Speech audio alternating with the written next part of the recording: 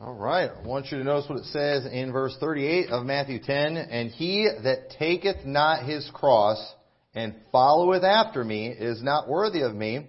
He that findeth his life shall lose it, and he that loseth his life for my sake shall find it. And the title of my sermon today is Take Up Your Cross. And I want to challenge everyone today here who is saved to take up your cross. I believe that's something God wants from all of us. He wants you to take up your cross. But what exactly does that mean? And what exactly did Jesus mean when He made that statement? Because when we think of taking up a cross, typically we think about Jesus carrying His cross up Calvary.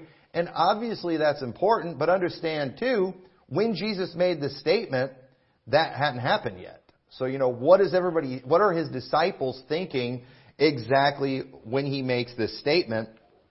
And I think it's important that we fully understand what He's saying right here, because what we're looking at here too is Jesus commissioning His disciples. He is giving His disciples a work to do. And people will often make salvation and discipleship one and the same thing. And that's a mistake. There is a difference between being a disciple and just being saved. And I believe salvation is a free gift, one that you can never lose. But discipleship, folks, that's work. Discipleship, there can potentially be great cost to being a follower of Christ. Now, I'm going to show you, I believe it's worth it. I would never get up and ask anyone to get involved in something that I thought they would regret. I wouldn't want to do that. I would hate to have a job where I felt like I was selling stuff that was cheating people. Selling people a bad product, getting them involved in bad investments or anything like that. I would never knowingly do that. I wouldn't want to even accidentally do something like that. And I'm going to tell you right now, when it comes to being a disciple of Christ, I'm not calling on you to do something that's going to be easy. I'm not calling on you, and Jesus was not calling on His disciples to do something that was going to be easy. In fact, we're not going to go through the whole chapter again, but He put some pretty severe warnings in there. He talks about some pretty bad things that His disciples were going to have to go through. And guess what? They went through all these things. But He challenged them to take up their cross and to follow Him. And if you're saved today, I'm telling you, I believe you need to do the same thing. I think we should all be willing to take up our cross and follow Christ. But let's look at some context before we talk about this and kind of get into some of the specifics of it. But first off, we're not going to read it all again, but verses 1 through 4 of chapter 10 is Jesus calling and naming His 12 disciples. Jesus has just named His 12 disciples. He's called on them to follow Him because they have a job to do. There's work that needs to be done. And in verse 5 through 15, Jesus gives them some specific instructions. He tells them to go only to the lost sheep of the house of Israel. He wants them preaching the kingdom of God. The kingdom of God is at hand, and it was important that Israel get this message. Jesus Christ is come. He is on earth. And Israel needs to receive their king. And so He uses His disciples to get that message out. In verses 16 through 25, Jesus just tells them, you're going to face danger and persecution.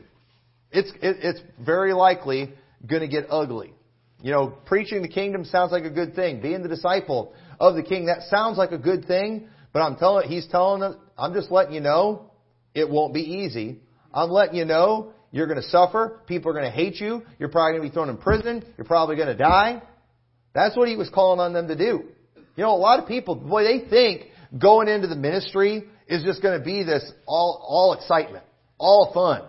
No, folks, it can be challenging. It can be a very difficult thing sometimes. And understand when I'm talking about the difficulties we go through, I'm talking about American difficulties. Now, if we want to start talking about what people are dealing with in other countries, then we just sound pathetic, complaining over here in America. I mean, we just might not, make as much money as some other people. We might just have somebody say something nasty about us on social media. Some countries you might go to prison. Some countries you might get killed. So, I feel bad even talking about this in America in 2023. But in verses 26 through 31, Jesus tells them not to be terrified about all the terrifying things He told them about. And look what it says in verse 26. It says, "Fear them not, therefore, for there is nothing covered that shall not be revealed, and hid that shall not be known. What I tell you in darkness, that speak ye in the light, and what ye hear in the ear, that preach upon the housetops. And fear not them which kill the body."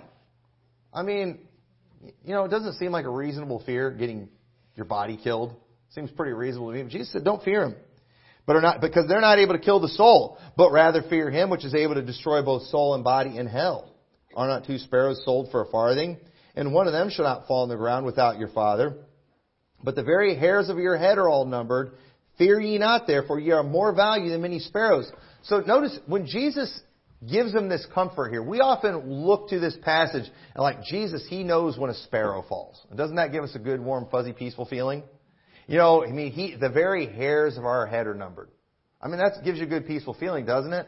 But do you all understand that He said that in the context of, don't be afraid when people are going to try to kill you. You know what He's letting them know? Like, hey, if somebody tries to kill you, they can't kill you without me knowing about it.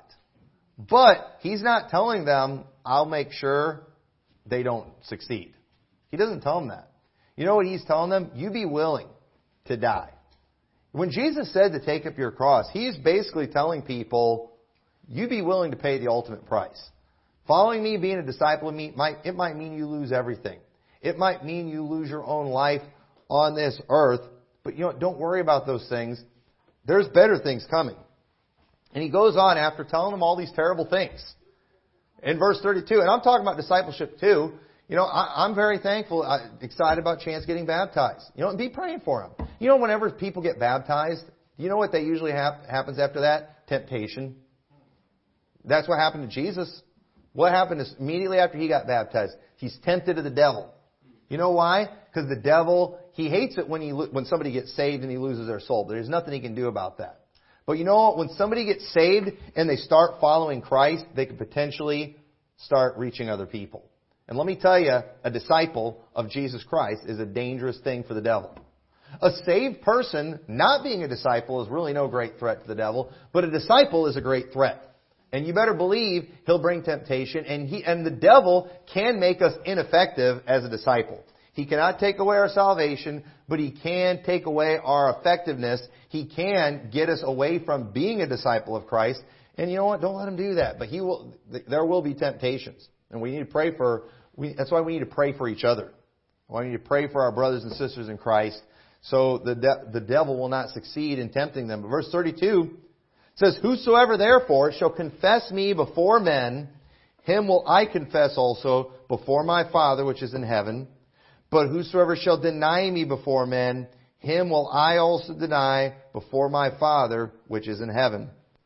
And I think it's very important we understand the doctrinal significance of what was just said here, because we don't want people to just be able to take this phrase and run with it. And people will often do that. But remember, Jesus has just commissioned His disciples to go through all of Israel preaching the kingdom. The time of the Messiah had come. The Christ that had been prophesied, He is here. The kingdom is at hand. Israel needs to believe on Jesus as the Messiah. And during this time, remember, Israel, they were the people of God, even though they weren't all saved. And if they deny Christ, He's wanting the disciples to go to preach salvation to them. So understand, we have a message that's in this chapter that's for disciples, that is for followers of Christ. Disciples or followers of Christ, they are supposed to go and preach salvation to the lost. So understand, we have in this message the message that the disciples are supposed to preach to everyone else. And let me tell you, if people will be ashamed of Christ, if the Jews will be ashamed of Christ, if they will not confess Him, then you know what? If they deny Him, they will be denied before the Father. They will be rejected as a people if they deny Jesus as the Messiah. And folks, did Israel as a people accept Jesus as the Messiah? No, they did not. And so you know what? They are denied before the Father. This is not something that we should just take and tell a saved person that if you deny Christ, then you're going to lose your salvation. That's not what's doing, because understand, we got salvation by confessing Christ, didn't we? Now, if a lost person will not confess Christ, if a lost person will not acknowledge Jesus as Messiah, Jesus as Savior, they will not get saved, will they? But this isn't teaching in any way, shape, or form that a saved person can lose their salvation. But, again, if Israel denies Christ, then they will not go to heaven. And so will the rest of the world. If they will not accept Christ, they will not go to heaven. So it's important we understand that. And so, if we deny Christ and are ashamed of Him, or if they do that, then they will be denied by Jesus before the Father. But if they will confess Him, then Jesus will confess them before the Father. They needed an acceptable high priest to make intercession to God for them as a people. The Levitical priests were not enough. And they needed Jesus to do that. And because they didn't accept Him, Jesus did not confess Him before the Father. And so this does not apply to those of us who became the people of God when we confess Christ. No saved person, or every saved person has confessed Christ. So this is not proof you can lose your salvation. Now, turn over to 2 Timothy chapter 2. And we're going to see something similar here in chapter 2 and verse 8. We're going to look at some conditional statements that Paul is making. He says, remember that Jesus Christ of the seed of David was raised from the dead according to my gospel, whether I suffer trouble as an evildoer, even unto bonds, but the word of God is not bound. Okay? And this is exactly what Jesus said was going to happen. A disciple, like Paul, is going to suffer adversity. Paul was suffering adversity, just like Jesus said. But the word of God was not bound. Verse 10, therefore I endure all things for the elect's sake, that they may also obtain the salvation which is in Christ Jesus with eternal glory. Paul was willing to suffer as a disciple if it meant people getting saved. That's the mission. And so his next statement is just speaking of universal truths for mankind, you could say. He's not just talking about saved people. And so he says, it is a faithful saying, for if we be dead with Him, we shall also live with Him. That's the same thing he said in Romans 6:5 when he says, for if we have been planted together in the likeness of His death, we shall be also in the likeness of His resurrection. So we've done that when we got saved. Verse 12, if we suffer, we shall also reign with Him. Okay? In other words, our works will be rewarded as a disciple of Christ. If we deny Him, He will also deny us. That's mankind in general. If they deny Christ, if they will not accept Him, they will be denied before the Father. If we believe not, and a lot of people just take this meaning this is if a saved person quits believing.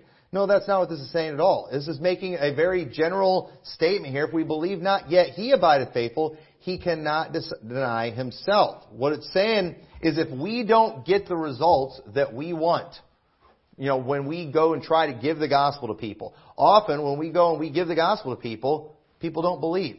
But you know what? It doesn't make the word of God of none effect. If we believe not, if they believe not, He abideth faithful, He cannot deny Himself. Guess what? The gospel is still true. If people don't believe that He's coming back, He cannot deny Himself. He's still coming back. If they say opposite, if we go out today and we try to give somebody the gospel and they reject it and say, no, I don't believe Jesus will save. I don't believe He can keep you saved. I don't believe that. Well, you know what? He abideth faithful. He cannot deny Himself. He is going to save us if we'll believe on Him, and He will keep us saved. That's all this is saying right here. It's just saying we can trust Christ even if we don't get the results that we want from the world. He's always going to do what He said that He would do. And so back in Matthew 10 and verse 34, He says, think not I am come to send peace on earth. I came not to send peace on earth, but a sword. Well, what about Luke 2? No, that's peace between man and God. Okay, it's not about world peace. It's not about peace between all men. Okay, that's about peace between man and God. A lot of people are looking for world peace, and they're willing to throw out the things of God to get it. But folks, the peace that we need is peace between us and God. And we can have that because Jesus Christ came and died for our sins. And so this isn't a contradiction here. He said, for I am come to set a man at variance against his father, and the daughter against her mother, and the daughter-in-law against her mother-in-law, and a man's foes shall be they of his own household. And especially back then, it would be a big problem for someone to confess Christ and be a follower in Christ when you live in a nation that's rejecting Christ as a whole. And he says, he that loveth father or mother more than me is not worthy of me, and he that loveth son or daughter more than me is not worthy of me. And he that taketh not his cross and followeth after me is not worthy of me. He that findeth his life shall lose it, and he that loseth his life for my sake shall find it. And no matter what you do with this passage, this statement could not be more true. None of us are worthy to be saved. In fact, we're not even worthy to be a disciple of Christ based on our works, but that doesn't mean we can't be made worthy through Christ. And folks, any worthiness we have, we got it through Christ. He made us worthy. Why? Because He cleansed us from our sin. And so our worthiness that we have, it's not about our works, but it is because we have put our faith in Christ, we've confessed Christ, and He's cleansed us. And so when Jesus makes the statement, taketh not his cross and followeth after me, He isn't making a call for salvation, but for discipleship. Jesus is talking to the 12 in this chapter. He's commissioned them to go to the lost sheep of Israel. And while there are statements about salvation, just understand they are spoken in the context of Jesus giving His disciples instructions on what they were to do. And sadly, many people today, they've made salvation and discipleship the same thing, and it's just not true. Now, I do believe everyone who is saved has a calling on their life to be a disciple, but not everyone who is saved will be a disciple. And it's sad. And it's important that we understand, while there are things about salvation in this passage, the focus of it is a call to discipleship to build the kingdom of God. Remember, because the harvest is plenteous, but the laborers are few. And we have a major shortage of disciples today. And if all saved people, just think about this, if all the saved people just quit being disciples, did you know Christianity would cease to exist? It would, if we just all quit following Christ, just did our own thing, we'd keep our salvation, but how's anybody else going to get saved? We have to have disciples. And so when Jesus said, take up your cross, He's making it clear we need to be ready to follow Him wherever He leads, and it could potentially lead to death. The cross was a very common method of execution during that time that they were living in. And so I think they understood what He meant when they said that. And so it is appropriate to think of Christ and His cross, because it definitely meant His death, doing the will of God. And while not all disciples are not guaranteed that they're going to die for their faith, disciples should be willing to deny whatever it is they want for themselves and to be willing to lay it all aside for Christ. That's what a real disciple does. And so sadly, most saved people today are not disciples of Christ, or they're maybe part-time disciples. And I don't think the reasons for that have changed in the last 2,000 years. And let's look at, in the Bible, why people often fail to actually be a follower of Christ and a true disciple. Because, folks, we desperately need disciples. You want to know why churches today aren't preaching hard? You want to know why they're just kind of turning into these Chuck E. Cheese fun center places? Because people don't want to be disciples. They want to be entertained. You know, and it makes us feel a little better if we're getting Christian entertainment, singing some songs, using a little bit of Bible. Because, I mean, everyone knows you can go get entertained on your television. You can get entertained at a movie theater. You can get entertained anywhere, at a circus. But we also know there's nothing spiritual about that. So what a lot of people have done, they've basically turned church into entertainment, but we're calling it church. We call it spiritual. And it works good for carnal people. But no, we're supposed to be prepping disciples. Meaning, folks, you better be ready to endure some hard things. It's amazing how easy people expect everything to be. I make fun of Gen Z all the time. We were just talking about it. Gen Z want everything easy. They don't want to work for anything. They don't want any challenges at all. I mean, folks, we live in a generation today where people think you have a right to not ever get sick. You know, I was watching the news and they were talking about this, stomach bug that's going around the whole country. The whole country is getting it. And did you know, even after 2 years where we locked down, sheltered in place, wore masks, and everyone figured out you can't run from a virus, do you know some people are still hiding from this virus? When nobody's locked down, when nobody's wearing masks? Did you not learn anything for the past 2 years? Listen, I am all for people, if you're sick, missing church and stuff like that, when people miss church to avoid getting sick, I got a problem with that. Okay? No sympathy here. Okay? No sympathy here. Folks, you get around people, you're going to get germs. And we've been told in the Bible to get around people. And you know what? I'm not running from, I never ran from invisible enemies in 2020, and I'm not going to do that. It's just, I've got a life to live. I've got work to do. There's things that we've got to get done, and I'm telling you, just, I'll be nice to you if you want to hide and run from invisible enemies and things like that, but I'm not going to feel sorry for you. You're not going to make me think you're okay. I just like, why can't people learn their lessons? But I don't get it. But what are some of these reasons people fail to follow? Well, first, what Jesus mentioned, we're not going to read it again, but in verses 34 through 39, he talked about family. Okay? He talked about family. Now, thankfully, in America, physical persecution is pretty unlikely, but social persecution is still very likely. Now, and not if you're going to be a Christian. Okay? Because in America, it is socially acceptable to be a Christian or any religion, as long as you're not like a real follower. You can be a Christian as long as you're not like a real Christian. As long as you're not one of those people that believe all the Bible.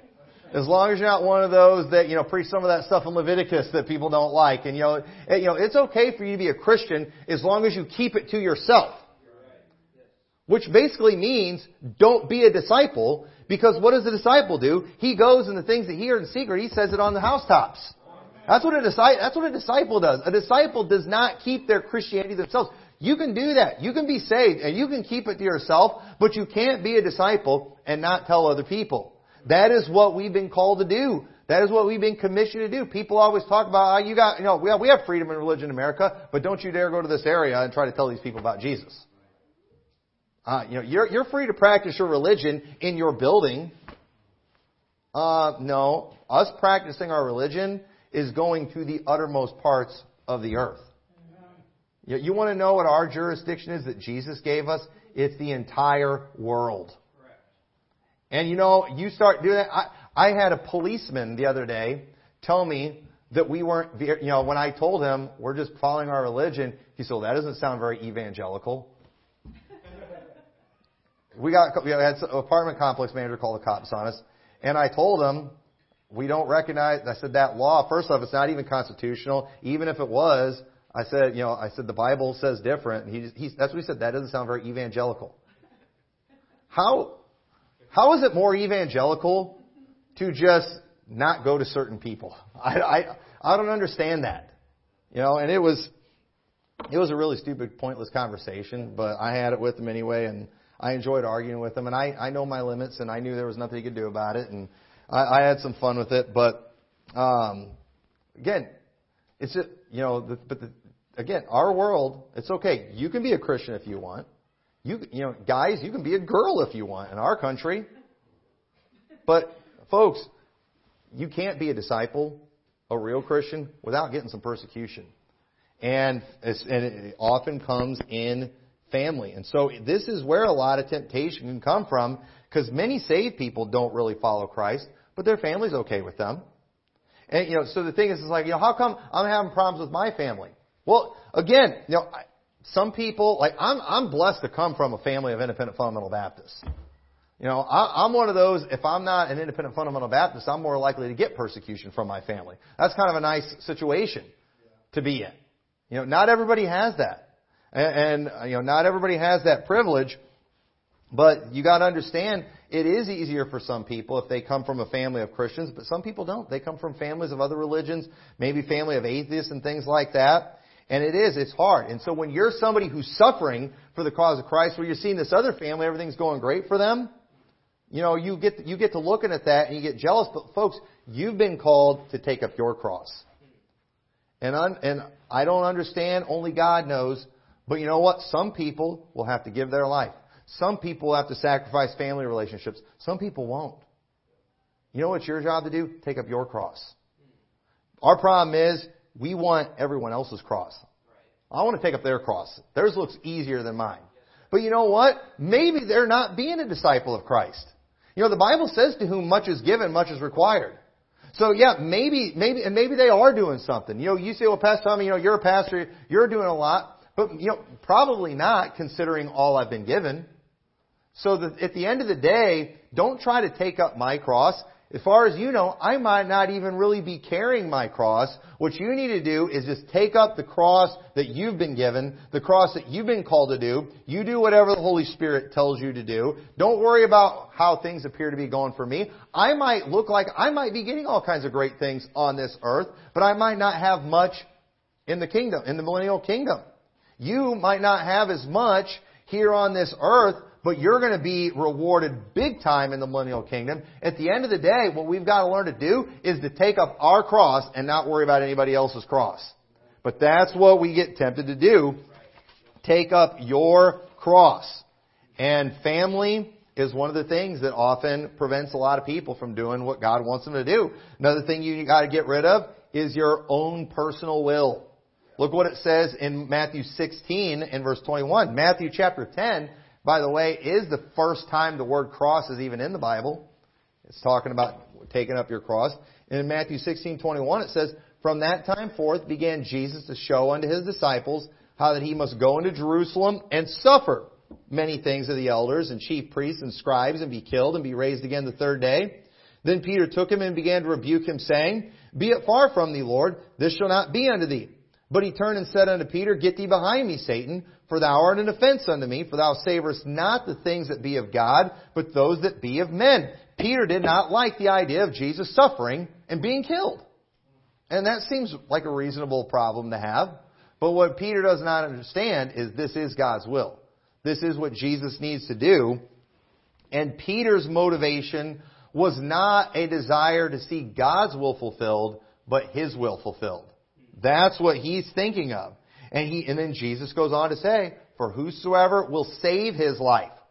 If you're just trying to save your life, in other words, not just keep yourself alive, but just trying to give your life what you want, you're just trying to make it all about fulfilling your desires. If that's what you're seeking to do, you know what? You'll lose it. But whosoever will lose his life for my sake shall find it. That person that says, you know what, who cares what I want? I'm going to give Jesus whatever he wants. The Bible says they're the one that actually find their life. For what does a man profit if he gain the whole world and lose his own soul? Or what shall a man give in exchange for his soul? So, understand, it's completely normal for you to have your own personal will. We should never put it before God's will. Everybody has their things they like. Some of you might like cars. Some of you might like fishing. You might like hunting. You have hobbies. You might even like money. Okay? But you know what? Don't love those things more than God. Don't sacrifice God's will for those other things.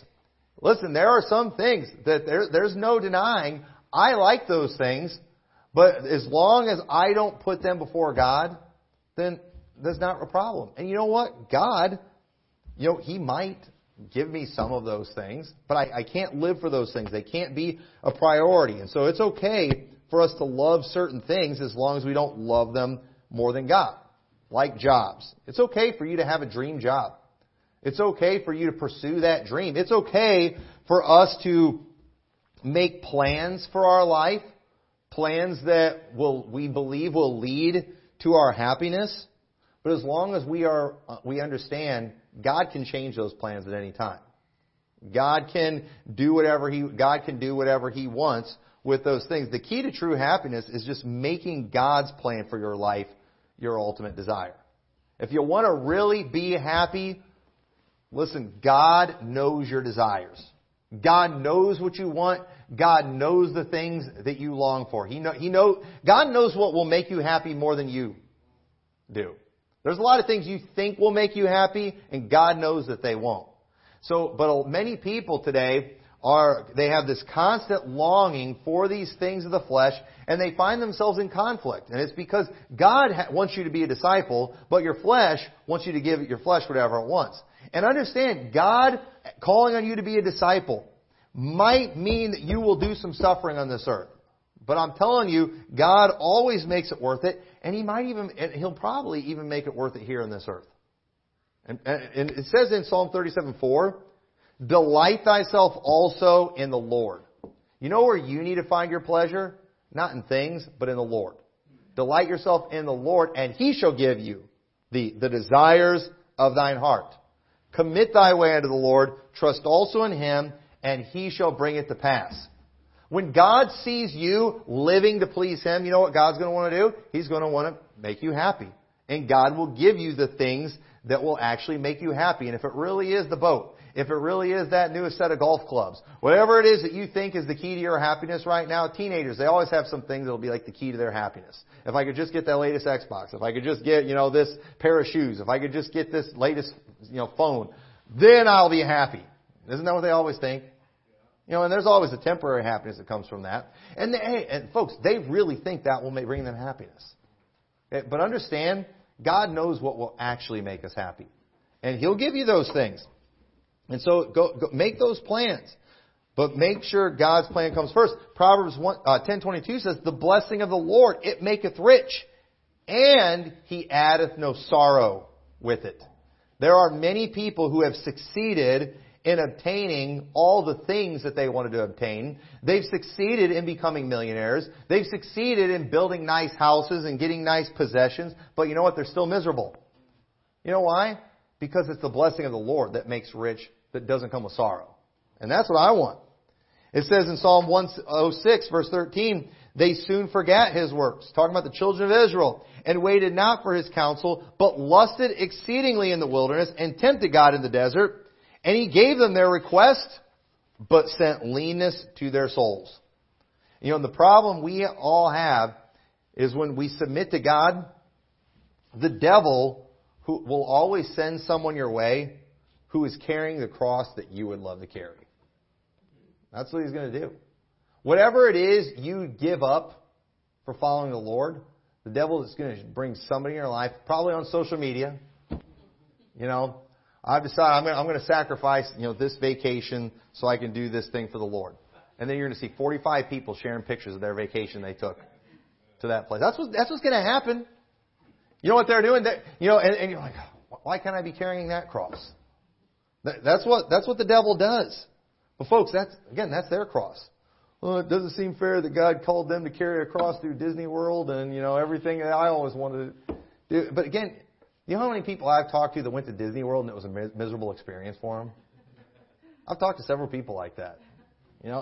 At the end of the day, the things we think are going to make us happy don't make us happy. You know who is the happiest when you go to Disney World? Disney. All the money that they get from you. Hey, and I'm not against you doing that. Okay, if I ever get my chance, I'll take it. But at the end of the day, I don't have to have that to feel fulfilled. I don't need to have those things. But Mark 10:21, the last thing we see is possessions. Possessions often will stop us from taking up our cross. Then Jesus, beholding him, talking about a rich man, loved him, and said unto him, one thing thou lackest. Go thy way, sell whatsoever thou hast, and give to the poor, and thou shalt have treasure in heaven, and come, take up the cross, and follow me. And he was sad at that saying, and went away grieved, for he had great possessions.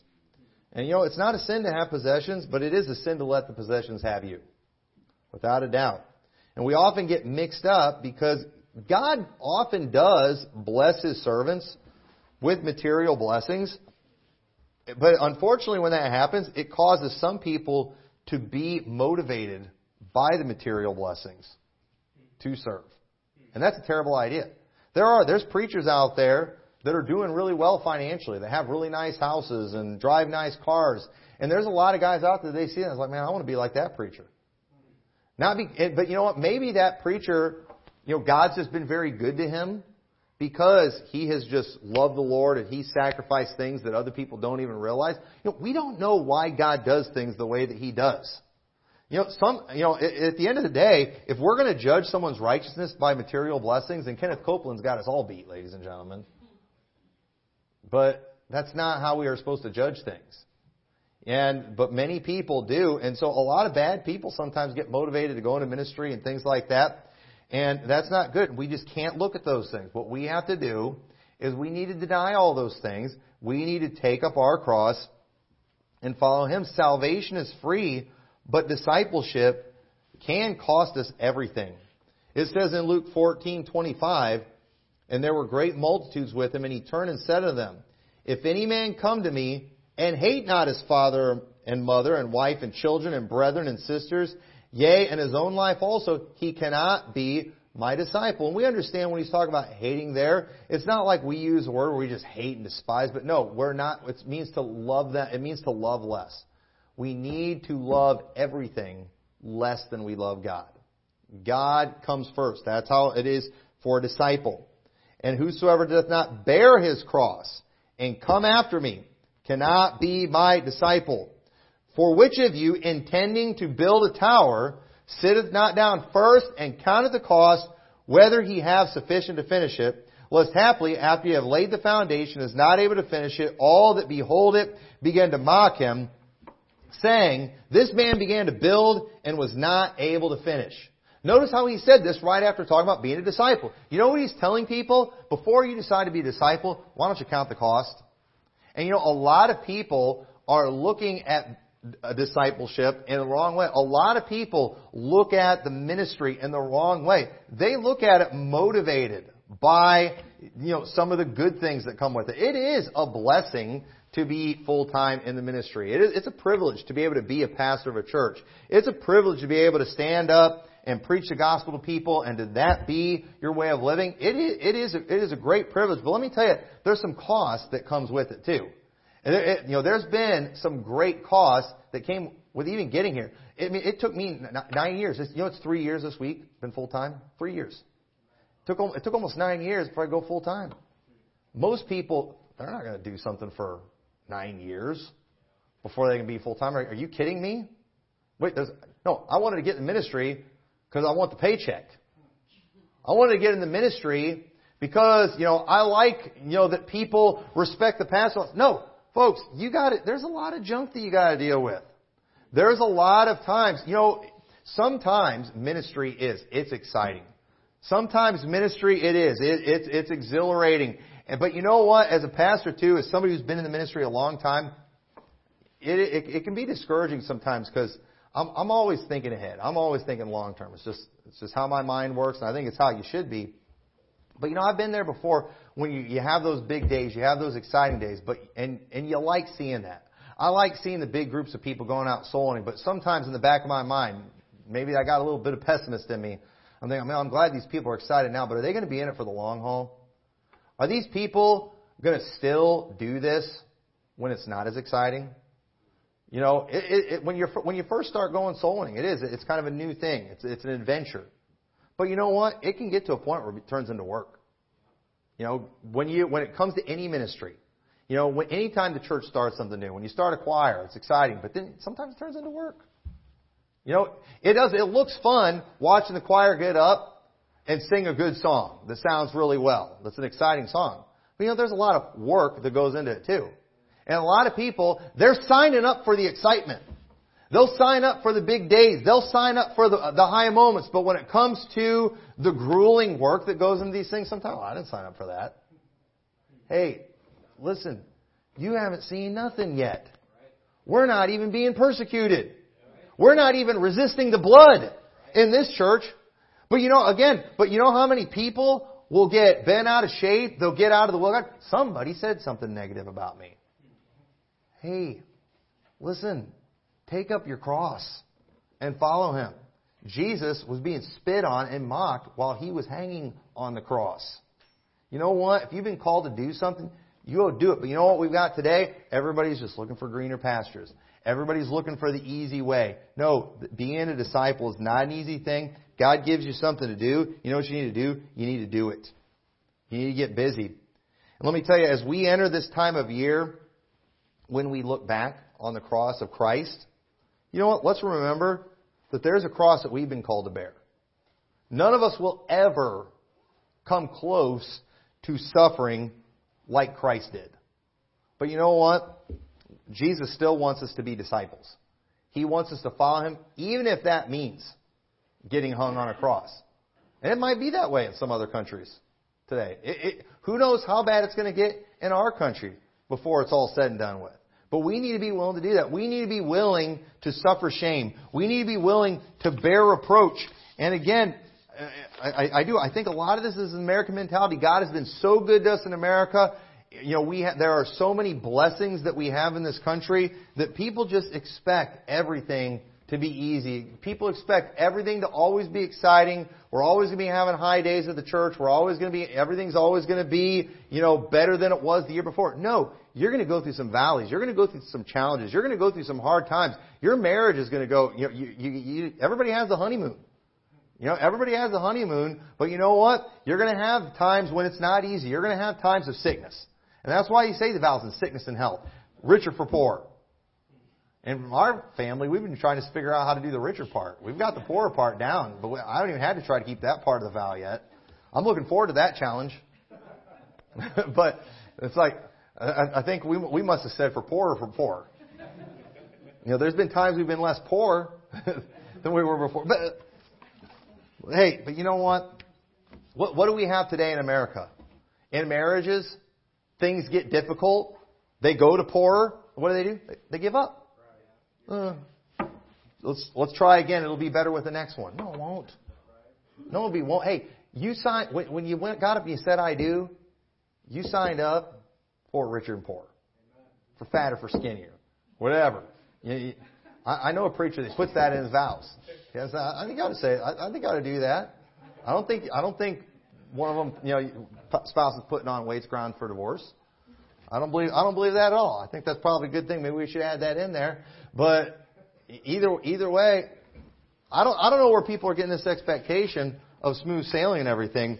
My Bible has constant warnings of things you might go through, but Jesus said do it. And let me tell you something, if you do it, there's a payday coming.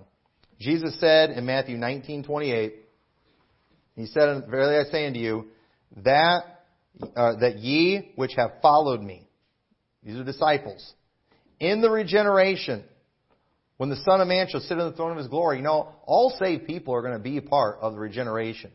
But those who followed Him, those who were disciples, shall inherit, it says, "Everyone that hath forsaken houses or brethren or sisters or father or mother or wife or children or lands for my name's sake shall receive an hundredfold, and shall inherit everlasting life.